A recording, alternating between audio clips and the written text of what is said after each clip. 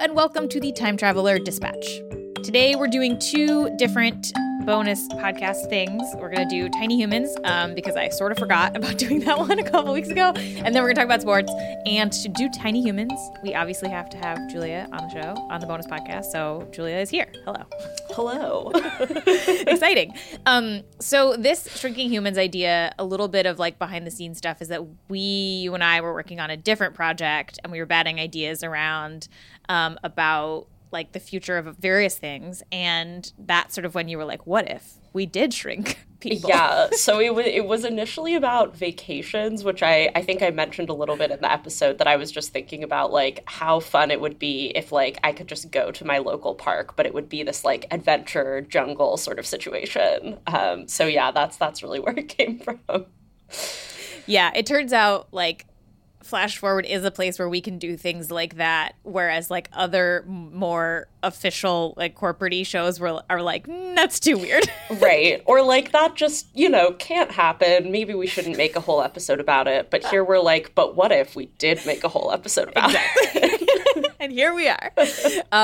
So I'm excited to hear one of the fun things about when you produce an episode is like when we do these bonus podcasts, I also learn a bunch of stuff that I didn't know before because I like this is from tape that maybe I haven't heard or like things that you found that didn't make the sort of drafts and stuff. So I'm excited to learn about this. And maybe we can start with the maybe more like most technical piece of the episode, perhaps, which is Sebastian's work on DNA methylation. There's some stuff that we did not include. So let's start there.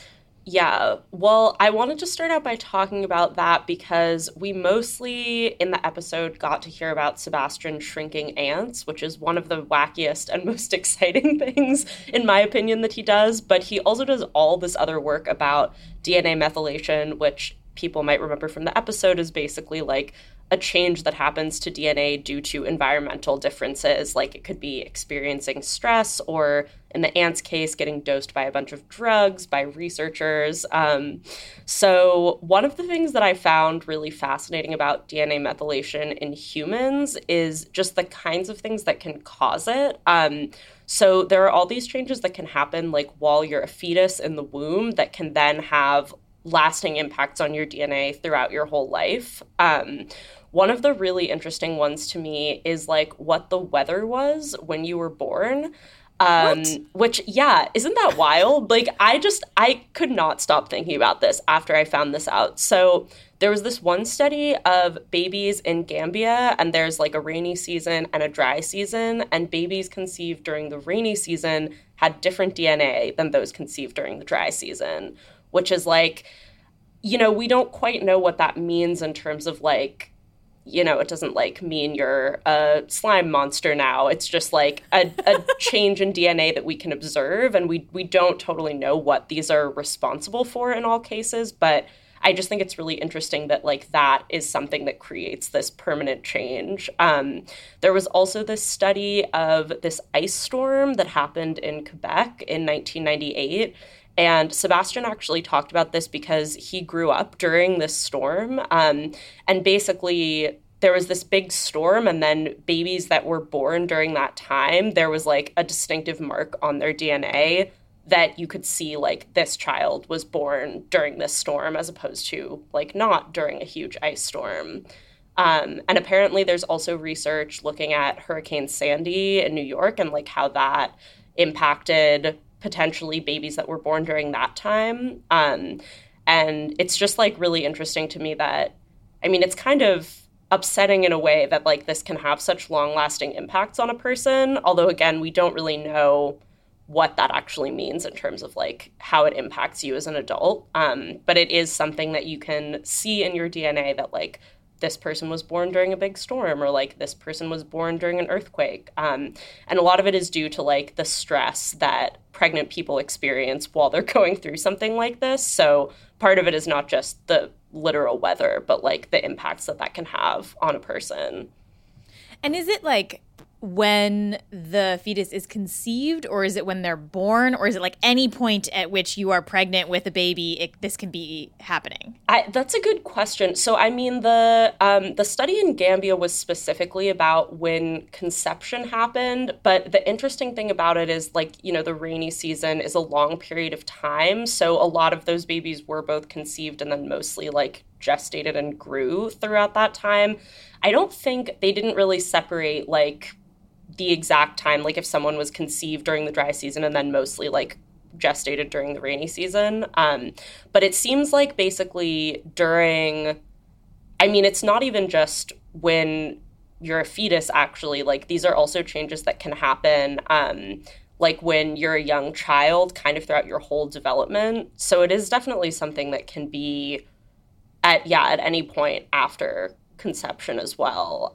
Kind of like Sebastian mentioned, it's sort of like until early teenagehood is kind of when these changes can happen and like have these really intense lasting impacts on DNA for humans, which can also be like when you're a child kind of like experiencing stress or like types of nutrition that you do or don't have access to, those kinds of things. And that's a big thing that people are studying right now is basically like, are those changes reversible? I think Sebastian talked about this a little bit in the episode, but like some changes are and some are not. So if you have like, we can see that kids who experienced like childhood abuse have different DNA than kids who did not. And it's like, is that something you could reverse or like, you know, again, we don't know exactly what those changes mean or if they're responsible for anything, but it is interesting to think about, like, are those permanent changes? Or are they things that we could shift with, like, other interventions as well?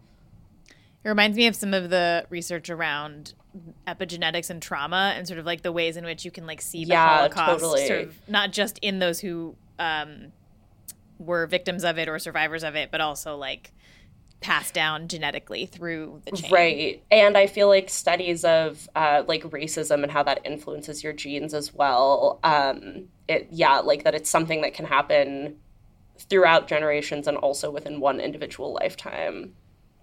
This also is going to come up in a future episode as a teaser because in an upcoming episode about robots, we are talking to somebody who, and I won't go too deep in on exactly what it is because I don't want to spoil it, but talks about using robots to cause stress in another living thing.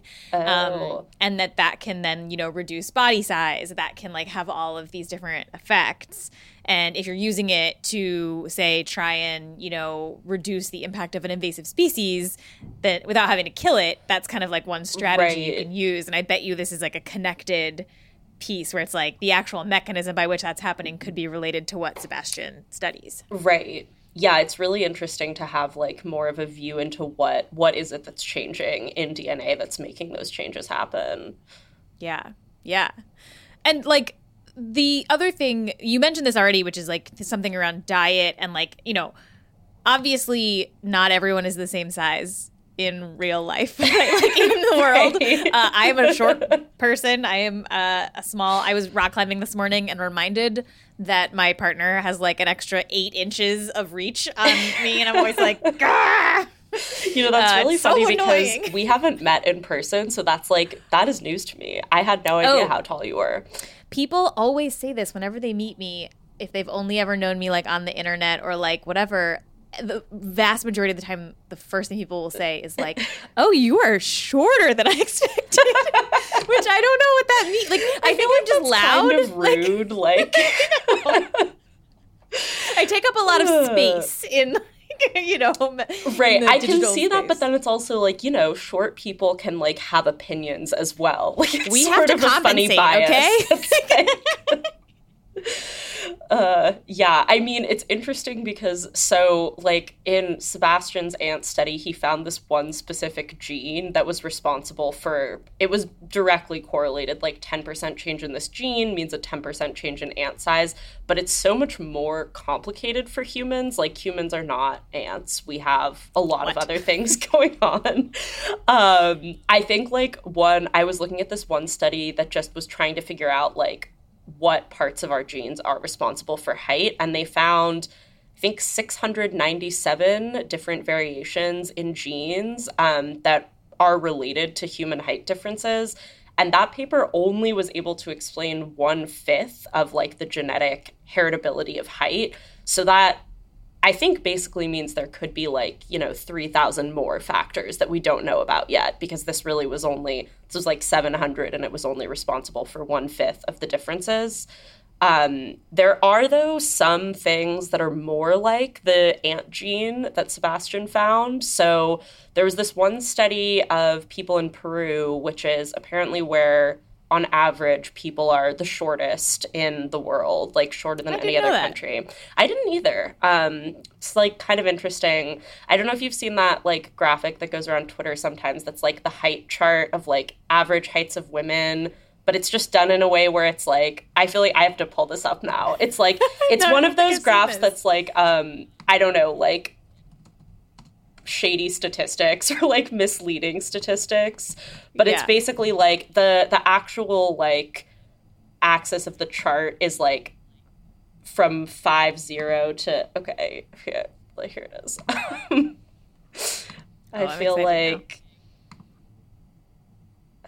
why isn't this the link to the photo? Okay, I think it's in this random article that I found. But, oh yeah, okay, so if you scroll down in this article, there's like a tweet that has this image in it. Wow, okay. I have not seen this. This is very funny. Yeah, so I mean, it's like the actual, this is the x-axis, right, where the height is?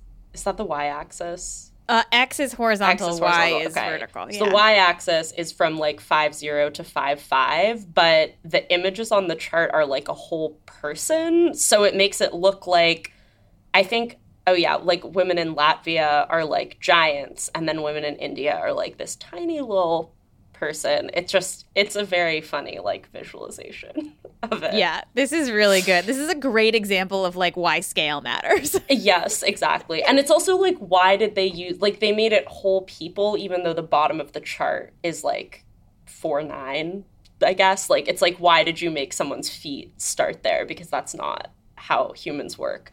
But yeah, it's a choices were made on this. It's great. Yeah, but anyway, I feel like people might have seen that because it occasionally like goes viral on Twitter again. But basically, in this study of people in Peru, they found that there's this one specific gene that, like, depending on how much of this one mutation you have in this gene, it can be responsible for 1 to 2 inches of height difference, which, doesn't necessarily sound like that much, but considering that this other study was like 700 sites of a gene and we still don't even know like exactly what they're responsible for, this one was much more specific, that like a change in this gene can directly mean like you're 2 inches shorter than someone else. I'd take 2 inches. Rock climbing, yeah, I would take 2 inches. So that could be like one of the things that we can influence when we do this ant thing on humans. I'm ready. Sign me up. I think, the other thing I just wanted to mention is, like, we didn't have as much time in the episode as I initially wanted to talk about just, like, the ways that one person's height can vary. So, like, people might have heard about this, but our height changes over the course of a day. So, like, you tend to get shorter later in the day because gravity, like, compresses our spine, and then when you sleep, it expands again, and that can create, like, about an inch of height difference for some people over the course of a day. And then there's also the fact that we get shorter as we get older, which I was looking into this because I was like, why is that? Like, I know that, and you can see it pretty obviously, but like, I didn't know why it was. So part of it is because you lose like the cartilage between your bones wears down, and basically like your skeleton just like gets closer together. Which is kind of upsetting to think about. And then the other thing is that people tend to lose muscle mass as they get older, which can also lead to you being shorter. But it's not just about like those sort of more biological factors, because it doesn't impact everyone equally. So I was looking at this one study of older adults in China that basically found that like the more education you have, the higher income you have, the less you shrink as you get older. And then also that height shrinking is correlated to all of these other health problems, which I just thought was kind of interesting in thinking about like how there are all of these different factors that can influence how tall we are, and a lot of them we don't really understand yet. Like there's just so many different things that play into the size that we are. Yeah. I also think of like when I sometimes think of older people who have gotten shorter, part of it is like a hunching of like a scoliosis or kind of like a back problem where it's like less that they have that can definitely literally be shrunk and more that they're kind of like bending in ways that maybe are not healthy. Right. Yeah, that's definitely part of it. Yeah. Well, the thing that I remember when we had a meeting and you were talking about some of the reporting on this, and you told me about this Ashley treatment stuff, and I was like, I had never heard of it, and I was like, what? Yeah, I feel like this was also, it was like a throwaway line in an article that I was reading about, like, it was sort of like the sci-fi concept of shrinking humans, like, would this be possible? What would the challenges be? And there was just like one line that was like, of course, we could also treat people with estrogen, which is done to disabled children. And I was like, wait, what? Like, you can't just say that and then move on. So obviously I had to look into it more, and that's kind of how, even when I was talking to Sylvia, who's the attorney that I talked to for the episode, she was saying, like, a lot of people don't know about it, and she was like, how did you find out about this? And I was like, yeah, it just came up in this, like, random article I was reading. Yeah, I sort of like to think that I'm generally up on a lot of, like, the conversations around disability and tech and science and treatment and, like, many things. So I was a little bit like startled. I was like, whoa, I've never heard of this before. I had no idea this is a thing. Yeah, it's very weird. And I mean, so one thing that there wasn't really room for this in the episode, but when I was like looking for people to talk about this, I was really trying to find someone who had like a similar experience to what this girl Ashley had done to her, essentially. And I found this one op-ed that was written by this woman who basically was talking about her own experience with disability. Her name is Anne McDonald, and she has basically the disability that Ashley has is called static encephalopathy, which is basically just a fancy word that means like a brain injury that is not going to get better. So it can cover kind of like a large swath of things. But in both Ashley's case and Anne's case, the more specific brain injury is related to cerebral palsy.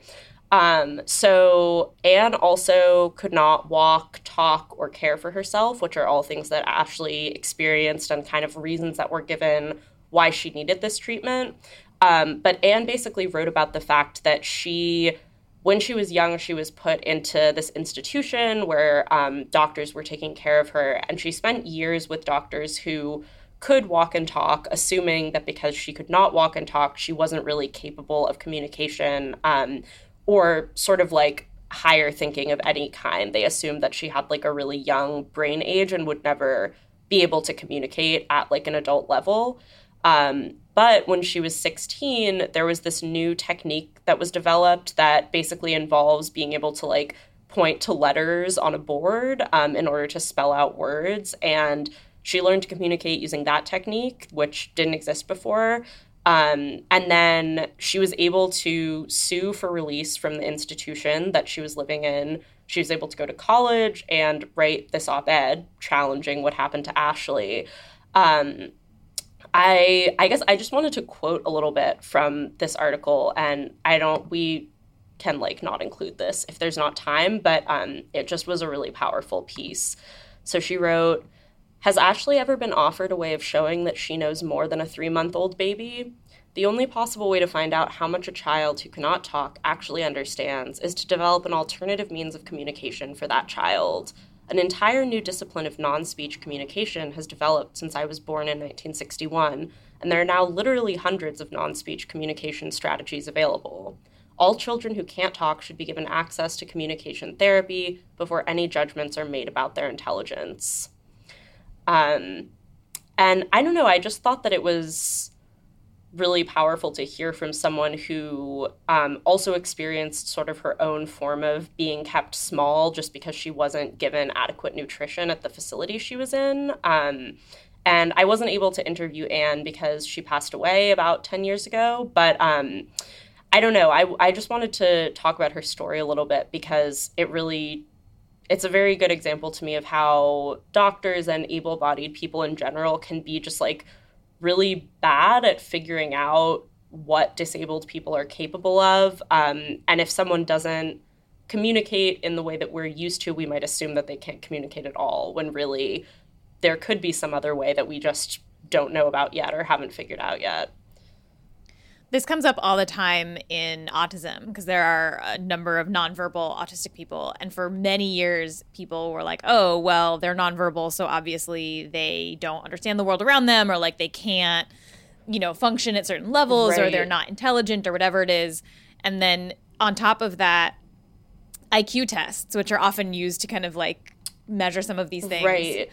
I think now there's much more of a sense that they are biased in all kinds of ways, but they are incredibly challenging if you're autistic because any kind of like timed test is often very, very hard to do. And just the way, like the tasks that are in the IQ test it's almost like if you were to try and design a test that an autistic person would fail, it was like you would design an IQ test.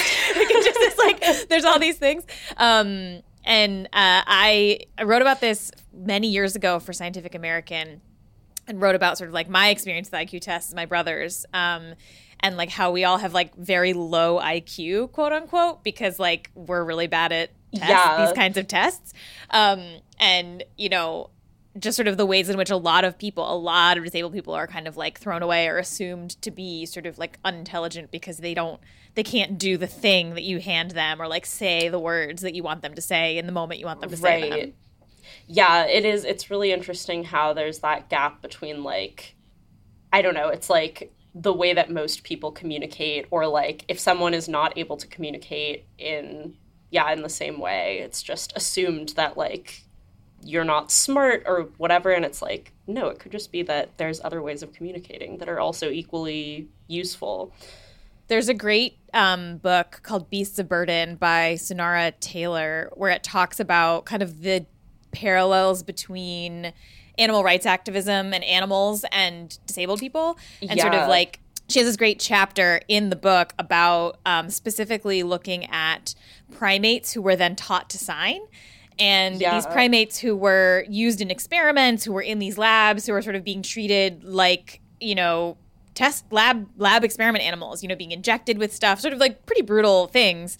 As soon as they were taught to sign and could communicate, quote unquote, all of a sudden in this like human way, there was all of this outrage being like, oh my God, we can't do this anymore. And like they were the same animals before they were taught American Sign Language. There's a lot of debate about whether or not they actually learned American Sign Language, et cetera, et cetera. But like this sort of, she points out, like, why all of a sudden, now that the chimpanzee knows a couple of ASL signs, do we suddenly think like, oh my God, we can't like, like we and have it's to, also like, okay. were they maybe communicating their discomfort with the experiments before in like primate language in ways that researchers just were ignoring or didn't understand or whatever? It's like.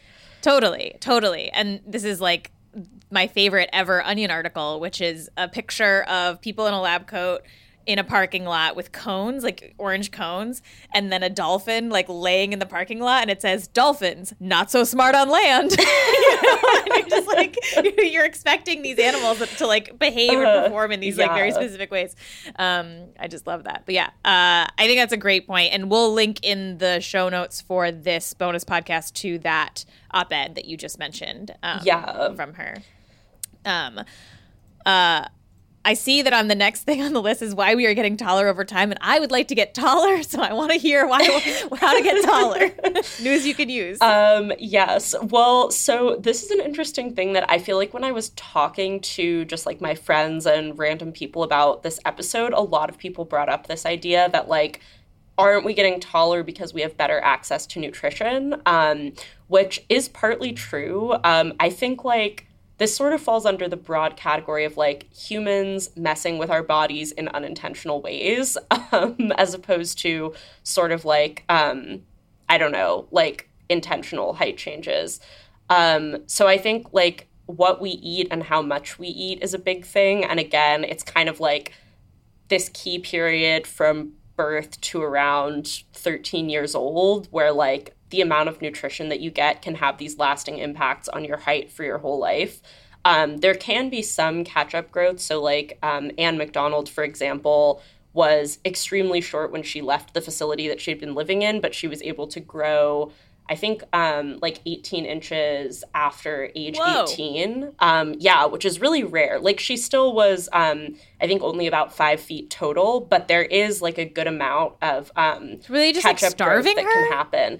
Essentially, she writes about how they weren't given like any time to eat the food, so it was like they would just give them the food and then take it away really quickly, and you know they couldn't communicate with her, so she wasn't able to say, like, excuse me, I need more time to eat, which is really horrifying, like, one of the scary things about, you know, other people having that much control over your body.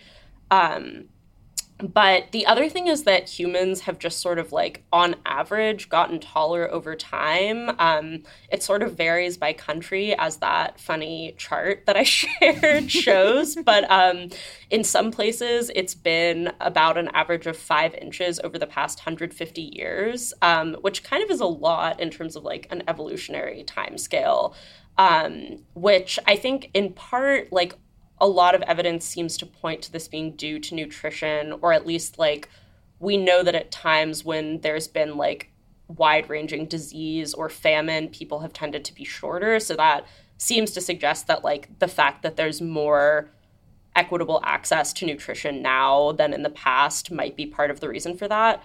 But one question that a lot of researchers have is, like, are we just going to keep getting taller forever? Like, if we become giants? Yeah, like, if we keep eating more and, like, if everyone has access to adequate nutrition. So in the US right now, height increase has kind of, like, leveled off. So it seems to not be the case that we're just going to, like, keep getting taller forever, or even, you know, not like giant status, but it's not like everyone's going to be 6 feet tall either. Like there still is a lot of variation within that. But I think like one thing that goes along with this kind of nutrition aspect is how human height and nutrition is influencing everything else in the world, a lot of other animals as well. One thing that came up when I was researching this episode that I thought was just, I mean, it makes sense, but I had never thought about it before, which is basically that we're sort of like making a lot of plants and animals smaller by taking away and eating all the big ones, because that's like what people want to buy. And there's sort of this bias in farming and agriculture towards having bigger vegetables. And one of the examples that came up in an article I was reading was fish.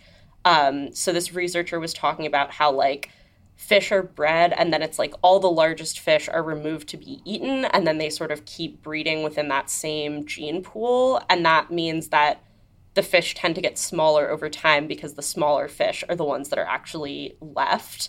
I think a lot of times we think about how, like, agriculture breeds things to be bigger, but this was sort of interesting to me that, like, in some ways, the bias towards eating bigger foods can actually make things smaller because we're taking away all the big ones.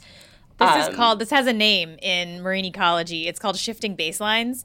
Wow. And it's a problem for a variety of reasons. For like the health of the ecosystem. But the thing that it also points out is, like, we only started keeping track of the size of fish when we started fishing things. And, you know, when you look at, like, the baseline of average size, because we keep making things smaller and smaller, you have a shift in the baseline. And so it used to be probably that fish were even bigger than we know. But also it means that sometimes you lose sight of just how bad the problem is because the average keeps shifting smaller and smaller. And you can kind of lose sight of some of the, like, the real impacts of fishing. There's I think I have a book on my shelf called Shifting Baselines. Wow. That is about, like, marine ecology. Hold on, let me see if I have it.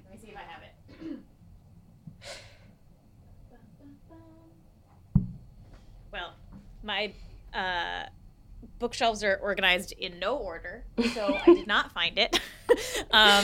but I know I own it. It's by I think it's by Polly. Hold on, I'm gonna look this up. Let me see if I got that right. Yeah, this sounds really interesting. Daniel Pauly. He's a marine ecologist. He's actually been on Flash Forward before. And he has a whole TED Talk about the ocean's shifting baseline, and I believe that is what his book is called. Wow. Anyway. Yeah. Well, Fun fact. I feel like I guess that sort of like the initial way that I got interested in this whole idea is sort of the larger evolutionary timescale of how humans have impacted animal size. This is actually why I was initially interested in talking to Jonathan, and then there didn't end up being room for this in the episode. But one of the big things that he's studied recently is how human interaction with animals has changed animal size. So he did this study with two other researchers. Let me actually find... Oh, why didn't that load?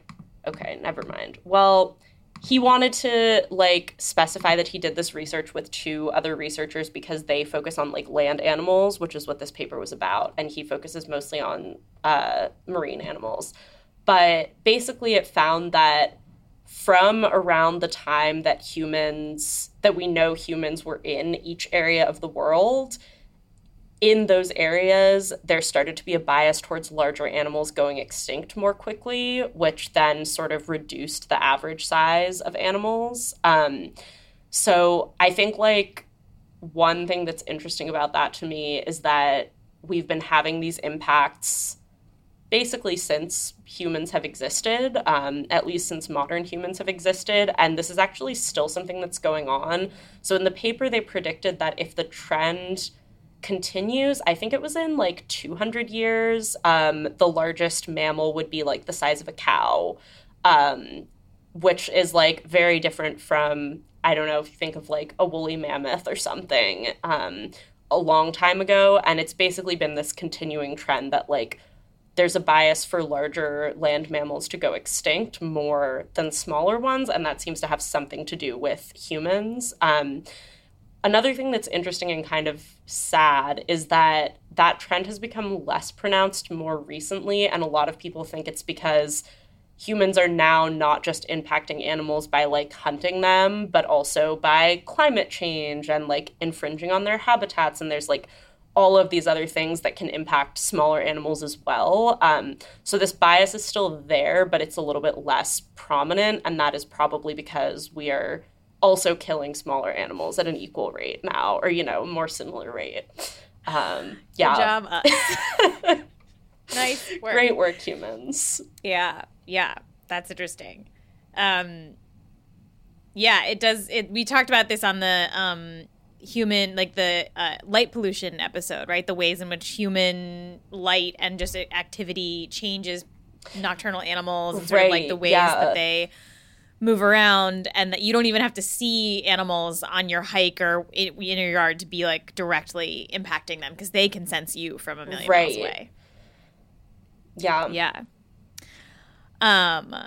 So that is all the stuff that we did not include in the Shrinking People episode. And now we're going to talk about sports. As you heard at the top of this past week's episode, the cat is fully out of the bag on the next phase of Flash Forward. And like any kind of time there's a big announcement like that, it's always kind of nerve-wracking on our side. But everyone's obviously been really nice, and I'm excited to sort of see what happens next. I'm not lying to you when I say I'm not quite sure what it is, because part of the point of this is to kind of take a break and then evaluate with sort of fresh eyes. So I'm trying to kind of be open-minded about what the next thing's going to be and not kind of decided already, because I want to be able to kind of explore and see what the options are. We also picked a date for the party to celebrate for the end of Flash Forward 1.0. That is December 17th. We're going to start at 5 p.m. Pacific time. I know that not everyone's going to be able to join us. Finding a time that works across all the time zones that we have listeners in is incredibly hard. So thanks to everyone who did the poll about the best time.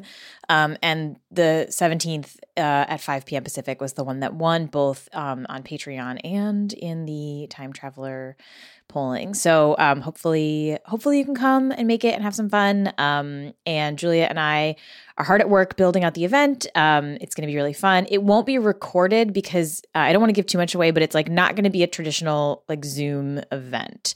We're going to try to do something a little bit more fun, but that's kind of impossible to record. So it's one of those things where like, if you can make it, that's great. And if you can't, we'll catch you next time. So don't be too sad. Also a reminder, please do update your address in the Patreon page if you have not already. There are almost 1,000 of you supporters, and I do want to mail each and every one of you something. So that's like a lot of mail for me to wrangle. So I want to try and be as efficient as possible. And so it's really helpful if you update your address so that it's in there. And if it's not in there, I can't send you something. So just make sure you check also to make sure that you're still at the address that you put in when you first joined, all that good stuff. So do check. I'll put a link in the show notes again here to for where you can go and update your address. Okay. Sports. Let's talk about sports. There was so much that we cut from the sports episode because we talked to a lot of people. They said some really interesting things. I'm just like really obsessed with this question of sports and technology. So we have a lot that didn't make it. So buckle up. We're gonna get into it. Okay. First, modern pentathlon. So I mentioned in the episode there was some controversy around this sport in the past Olympics. Maybe you saw that, maybe you didn't. So here's what happened. So coming into the equestrian portion of the event, on the women's side, one rider was like way ahead of everybody else, but her and her horse did not see eye to eye. And if you've never interacted with a horse or a cow or like a large animal like that, if a 12,000-pound animal like doesn't like you and doesn't want to jump over these, barriers, it's not gonna do it. There's really not much you're gonna be able to do to get this animal to do it if it doesn't want to. And so what happened next was very upsetting. So the rider sort of freaked out, realizing what was going on, realizing this horse was like not gonna jump for her. And she started hitting the horse. Riders do have a crop, and she started hitting the horse like a lot more than you traditionally would or should. And then allegedly her coach actually reached out from behind a barrier and punched the horse. And this was incredibly hard to watch. And also this scandal also has pushed the organization that oversees the modern pentathlon to kind of reconsider this portion of the event. So for many years, there have been questions around this section of the event. Like we said in the episode, these are not horses that the riders know. It's a random horse assigned to them. And there have been a lot of questions, I think, in general around equestrian events at the Olympics, around animal safety and animal cruelty. Some people believe that horse riding is just sort of fundamentally unethical, but particularly in this situation where you have a horse that doesn't even know this person that is about to ride it.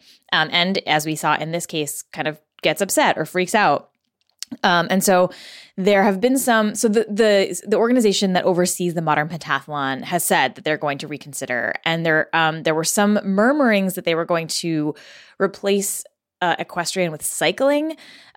Joe, who you heard on this episode, is actually on the record saying that if they do replace with cycling, he wouldn't compete. He doesn't think that they should cut riding. He doesn't think it would be true to the history of the sport. So while we were reporting this episode, actually, when I talked to Joe, there were just these murmurs that like, oh, it's rumored that they're going to cut equestrian. They might replace it with cycling. After we talked to Joe, it was decided that as of November 4th, the official body that oversees modern pentathlon made the decision to eliminate equestrian. So horse riding is out, but what they are going to replace it with is still up in the air. They did say it was not going to be cycling. And this is kind of the interesting thing. So here's what is potentially going to happen. So this body that oversees modern pentathlon, they say that they don't want to replace that element with any sport that, quote, falls under the governance of another IOC recognized international federation. And what that means is basically that they don't want to replace it with a sport that already competes in the Olympics. Like you don't want to end up sort of doubling up on another sport. And that would rule out any other Olympic sport, so cycling, rowing, canoeing. It would also actually eliminate sports that the IOC recognizes but that are not currently in the Olympics. And that list is super long, includes things like karate, squash, billiards, chess. So like a huge list. So the question now is like, what is this going to be? Like, what are they going to be able to find that replaces it? And they also say that, one of the things that they want for this replacement event is they want it to be, quote, attractive and relevant for global youth and future generations, to be exciting and easily understandable for TV, and to be low cost for both athletes and organizers. They also want this new sport to be easy to learn and train based on the athlete's existing skills, so that existing modern pentathletes don't have a huge disadvantage and have to like relearn a totally new sport that has nothing to do with anything that they've seen before or trained for before. And that is like a very tall order, right? You want something that is hip and young, easy to watch on TV, low cost, and also retains and uses the skills that the athletes already have and is not currently an Olympic event. And so I've been like racking my brain being like, what could that be? And I still come back to my proposal that I said on the episode, mechanical bull riding. I think that would be really fun. It is easy to understand on TV, relatively low cost, is not recognized by the Olympics, and it does relate to the skills they have of riding. The one thing it doesn't have is it's probably not like that attractive and relevant for global youth and future generations, but maybe if they like made it like robot bull riding, maybe that would work. I'm into this idea. I'm going to write them a letter, tell them.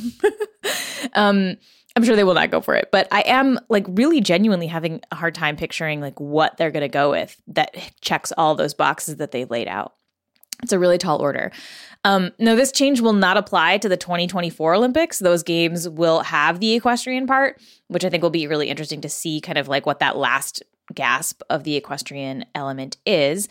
But this will be in place for the 2028 games that are supposed to be in Los Angeles. I will not get into talking about the big movement in LA to not have the games in LA in 2028, but we will see. So yeah. Another thing that we cut about from the episode was about specific technological systems that exist today that could be roboticized. And one of those is refereeing decisions. So today, tech features more and more into the decisions that a referee makes. So in tennis, there's the Hawkeye system, which you've probably seen if you've ever watched a tennis match to see sort of if the ball is in or out. In soccer, there is goal line technology. There's also something called VAR, Video Assistant Referee, where a referee can go and consult sort of multiple camera angles on certain key calls.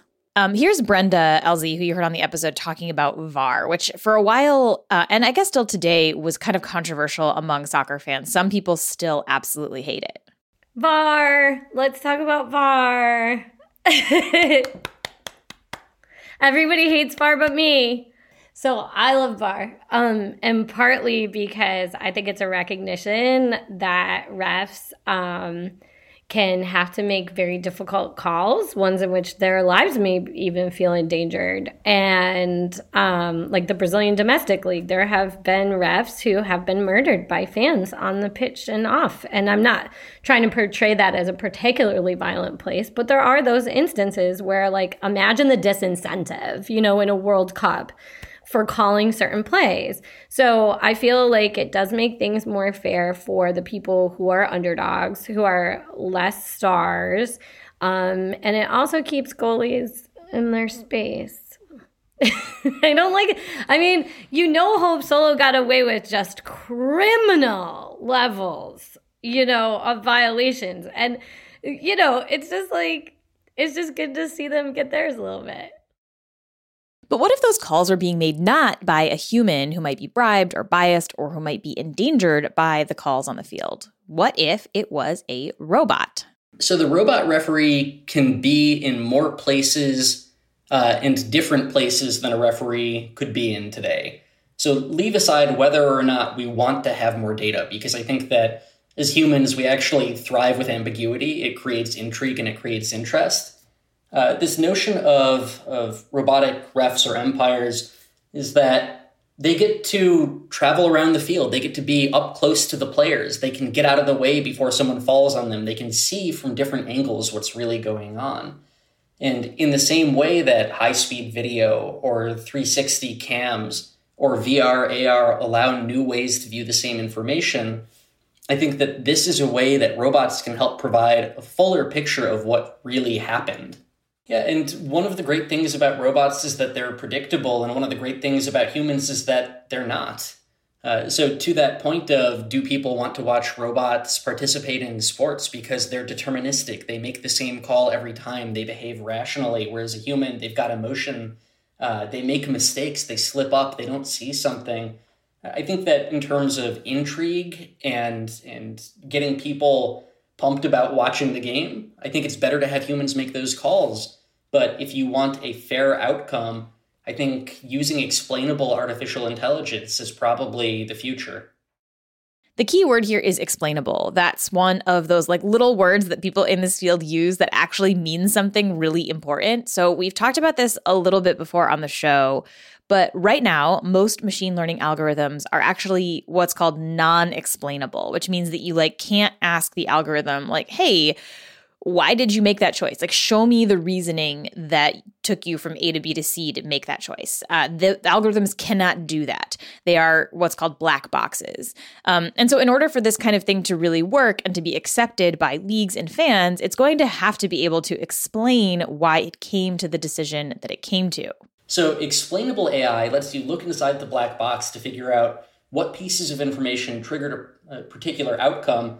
And I think what that would do in the sports world is it would shift the focus then when there's a call made that you disagree with to yelling at the algorithm and trying to tear apart what it saw that you didn't and, claim that that call shouldn't have been made.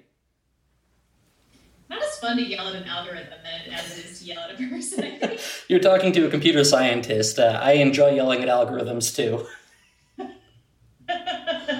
You probably spend a lot more time yelling at algorithms than I do. Absolutely. And we probably want this for all of our sporting robots, like to be able to do this because, we talked about how we want that magic, that unpredictability in athletes. And so if we're going to have robot athletes, we'll want that. But also, if a robot does something that we don't like, so say it fouls another player really brutally, or it makes a choice that endangers its teammates or the fans or the ref or something like that, we want to be able to go in and figure out why it did that so that we can change it.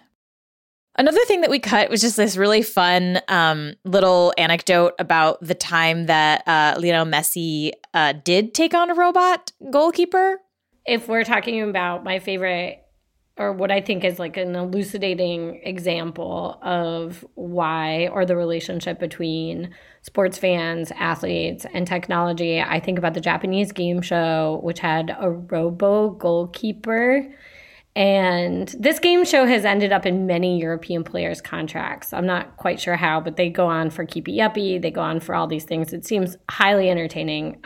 I'll post a link to this video in the show notes. It's worth watching. It's kind of funny. The whole idea is that the strikers and forwards have to try to score on a goalie that's supposed to have a sensor adept enough to prevent them. And one of the funniest things for me is it was very clear when Messi did it that he was told he had a set number of times. So you can watch the video on YouTube. I sent it to Rose. I don't know what kind of licenses you need.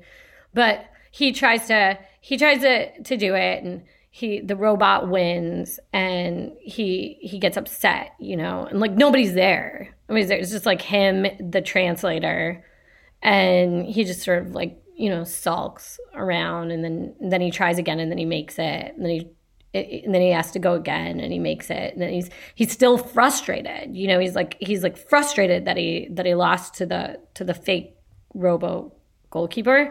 And so he asks if he can go again because they're like, you're done. And he's like, I know, but can I just try it one more time? And I think it speaks to the fact that like the athletes have a similar spirit, right? Like he actually loves what he does. He does see it as a kind of, like they all do, a creative and artistic expression, even if they don't articulate it that way. And they don't want to be replaced by robots because none of us want to be replaced by robots, and none of us really want to watch robots. I mean, we've had robot sex available forever and ever and ever, and people aren't just, it's useful. It might be part of society going forward, but it's not your go-to. I think it's similar. That's a different episode. We are doing a sex robot Yeah, episode. I mean, it's like I'm not against them, but I don't see it as being like, this thing that everybody is going to be sort of saying, I don't want a non-robot. I just want robot sex. I just, even though they're probably way better than us at it. I mean, or whatever. They are not, let me tell you. But you know what I mean? Like probably you can get a robot who can dunk a basketball. I'm sure you can get, I'm killing Jessica Luther. You can't see this, but she's so scandalized by this. No, I just gonna just think about Brenda saying robots are probably better at sex than us for like. I mean, I guess you can program them to do. They don't get tired. They do exactly what you want, exactly when you want it. There you go. Josh also talked about this idea that these robots might not replace our current sports, but they might usher in new ones. Yeah, so I think one thing it can do is it can enable broader participation in existing sports. Like I said, if we have differently abled competitors, we could have exoskeletons, we could have brainwave control, and we could play sports that are already played today, but enable more people to join in. I think beyond that, there are sports that can be robot versus robot. There are plenty of robots out there that play existing sports like basketball. There are soccer playing robots. I know you have those on the show. There are fighting robots. But there may also be ways to have robot-human sports. And, one example that comes to mind, I think it's called Buzzer Ball. And it's softball, baseball hybrid for the visually impaired. And it's a super cool sport. You've got a ball that makes a particular beeping tone, and so people can identify where it is even if they can't see it. And sighted players have to cover their eyes. They have to be blindfolded. Right? One could imagine a world in which that is augmented with additional technology, with robotic players, with a ball that may be steerable. And for these robot versus robot, and also in that vein of human-robot sports, I come back to motorsport and think about the idea of self-driving racing, human-driven racing, and collaborative racing. What happens if you have a track where half of it is AI, half of it is human? It invites a lot of intrigue and interest.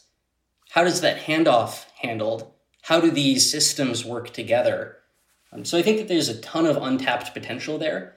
I'm probably not the person to go invent the robo-human game of the future, but I know that there are millions of creative people out there who can think of great ways to apply these technical capabilities to create something exciting and engaging to watch and participate in. I love the idea that we might have a whole additional set of sports that only robots play that we tune into instead of trying to make like a robot LeBron. Okay, so the last thing and probably the biggest chunk of the episode that we wound up cutting was about Formula One. So tons of people I talked to for this episode talked to me about Formula One because it's actually kind of a really interesting case study in how to think about technology and robotics and regulations and sort of the future of sports and equity and who we're even rooting for. I'm happy to talk about Formula One. I'm also happy to talk about NASCAR, candidly. I think that they're both really interesting, and I am a NASCAR person myself, having spent a lot of time watching both sports and spending time with people on teams in both sports. It's deceptively high tech. These race cars are incredibly sophisticated pieces of engineering and testing and automation and science. And a race car is not technically a robot, probably, because it's not carrying out its instructions fully on its own, right? There's a driver, but it is doing a lot of things that the driver is not telling it to do. And in Formula One, in NASCAR, in a lot of these racing sports, you win or lose largely based on the car. Now, you might be like, wait, Rose, race car driving is not a sport. I would disagree with you on that. Actually, I used to think that, and then I learned more about it and started watching it and realized that I was wrong. But either way, this problem of like which teams have the most money and the fanciest technologies, those teams tend to win more. That's just like a common problem, right? We talked about this in the episode, people who have access to the best training equipment, the best shoes, the best swimsuits, those people tend to win.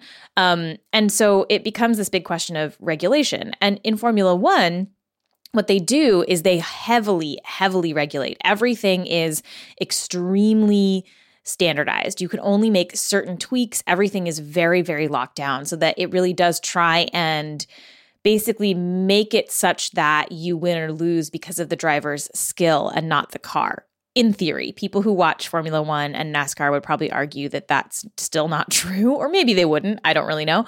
There's still, I think, a debate there, but they've specifically crafted the rules to try and make sure that when you watch one of these races, you are still hoping, or you're still rooting for the driver, because that's actually making the difference, as opposed to, that whole behind the scenes team. Yeah, I find racing particularly, different levels of racing. Like Formula One is kind of the extreme example of that. And what makes Formula One interesting is that they have this, in a sense, similar to NASCAR, in a sense, a set of specifications.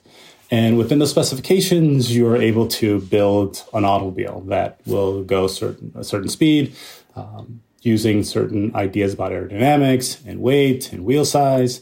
And usually the teams that have the most amount of money can invest in developing their car the best.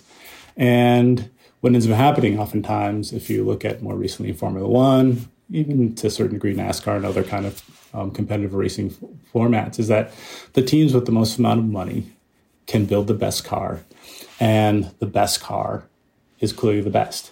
And depending on different dynamics, probably there are a larger set of racers or drivers who could, if you place them in the super expensive fast car, they would probably win. So all of a sudden it gets into this conversation of that are the race car drivers as important to the outcome of the races as the engineers, the designers, the financiers, the aerodynamicists, or the builders. So it raises this interesting question. Are we necessarily watching competitions between, Lewis Hamilton or Max Verstappen? Or are we watching competitions between a well-funded group of engineers, the designers, and scientists who are building these incredibly aerodynamically powerful tools? So it's changing our perception of what it looks like. Even though we're so invested in the individual driver and the athlete, and we believe that the driver is the final arbiter in the outcome of the sport. And in many ways, yes, because the driver is in the car, steering the vehicle to a final outcome. However, it dismisses the hours upon hours of engineering and actually, I would say, techno-scientific talent that has produced these automobiles to allow these drivers to drive as quick as they can. So I think we're certainly moving that in different sporting areas where all of a sudden, potentially, who are we watching and what are we cheering for? So are we cheering the individual athlete, or are we cheering the car? Are we cheering the device? Are we cheering the engineers, designers, and the scientists? Are we cheering the person who brings the largest amount of money? I think this plays out similarly in the context of like English Premier League football, right? Depending on what team brings the largest billionaire owner to the table, they can buy the best players. And therefore, are these teams great because they have great camaraderie, they have great managers and great strategies, or do they just assemble the dream team and bring the best players to the floor? This happened in the NBA. I think everyone believes that if you bring the best players in your team together, you'll win. Perhaps. But Josh kind of wonders if that's the right model, or if they should kind of loosen up a little bit. Yeah, well, I think over-regulation can actually hinder innovation. And I would love to see a racing series where there basically are no rules. And we have robotic car versus robotic car versus human, whatever that may be. I think we need regulation for safety, but most of motorsport is regulated to keep costs down. And it's a question of do we leave loopholes for people to exploit so that we get to see creative engineering? Or do we try and lock things down so that we see fewer loopholes being exploited and it comes down to the driver? As someone who works with technology, I think that there's absolutely a lot of fun in watching car versus car, but as someone who likes watching races on TV, I know that driver versus driver is equally important. I think that it's a very fine balancing act to walk in terms of allowing innovation and intentionally stifling innovation. But at the end of the day, the more rules you put in place, the more people are going to try and find ways to work around them. That, frankly, is part of what makes racing exciting to me. The idea that if you really do regulate, if you specify down to the nut and bolt in the angle of the wing and the area of this active aero source, people are going to find ways to cheat. Except it's not cheating. It's being creative. It's finding new ways to solve a problem. And that drives innovation. So what I would really like to see is races that regulate areas that need regulation for safety, but then to encourage people to innovate in certain areas to solve big real-world problems. How do we make cars have lower drag? How do we improve the safety of vehicles using AI? How do we build better driver handoff systems and things of that nature? And I think that in any of these sports, these sports can drive innovation in technology in the same way that technology can drive innovation in sports. Okay, those are all the things that we cut from the sports episode. Next episode of the show, you're going to hear part 2 of the robot series, which is about a different kind of combat. And then you'll get the final 2 episodes of the season and the show. Okay, that's all for this bonus podcast. We will catch you all next week. Bye.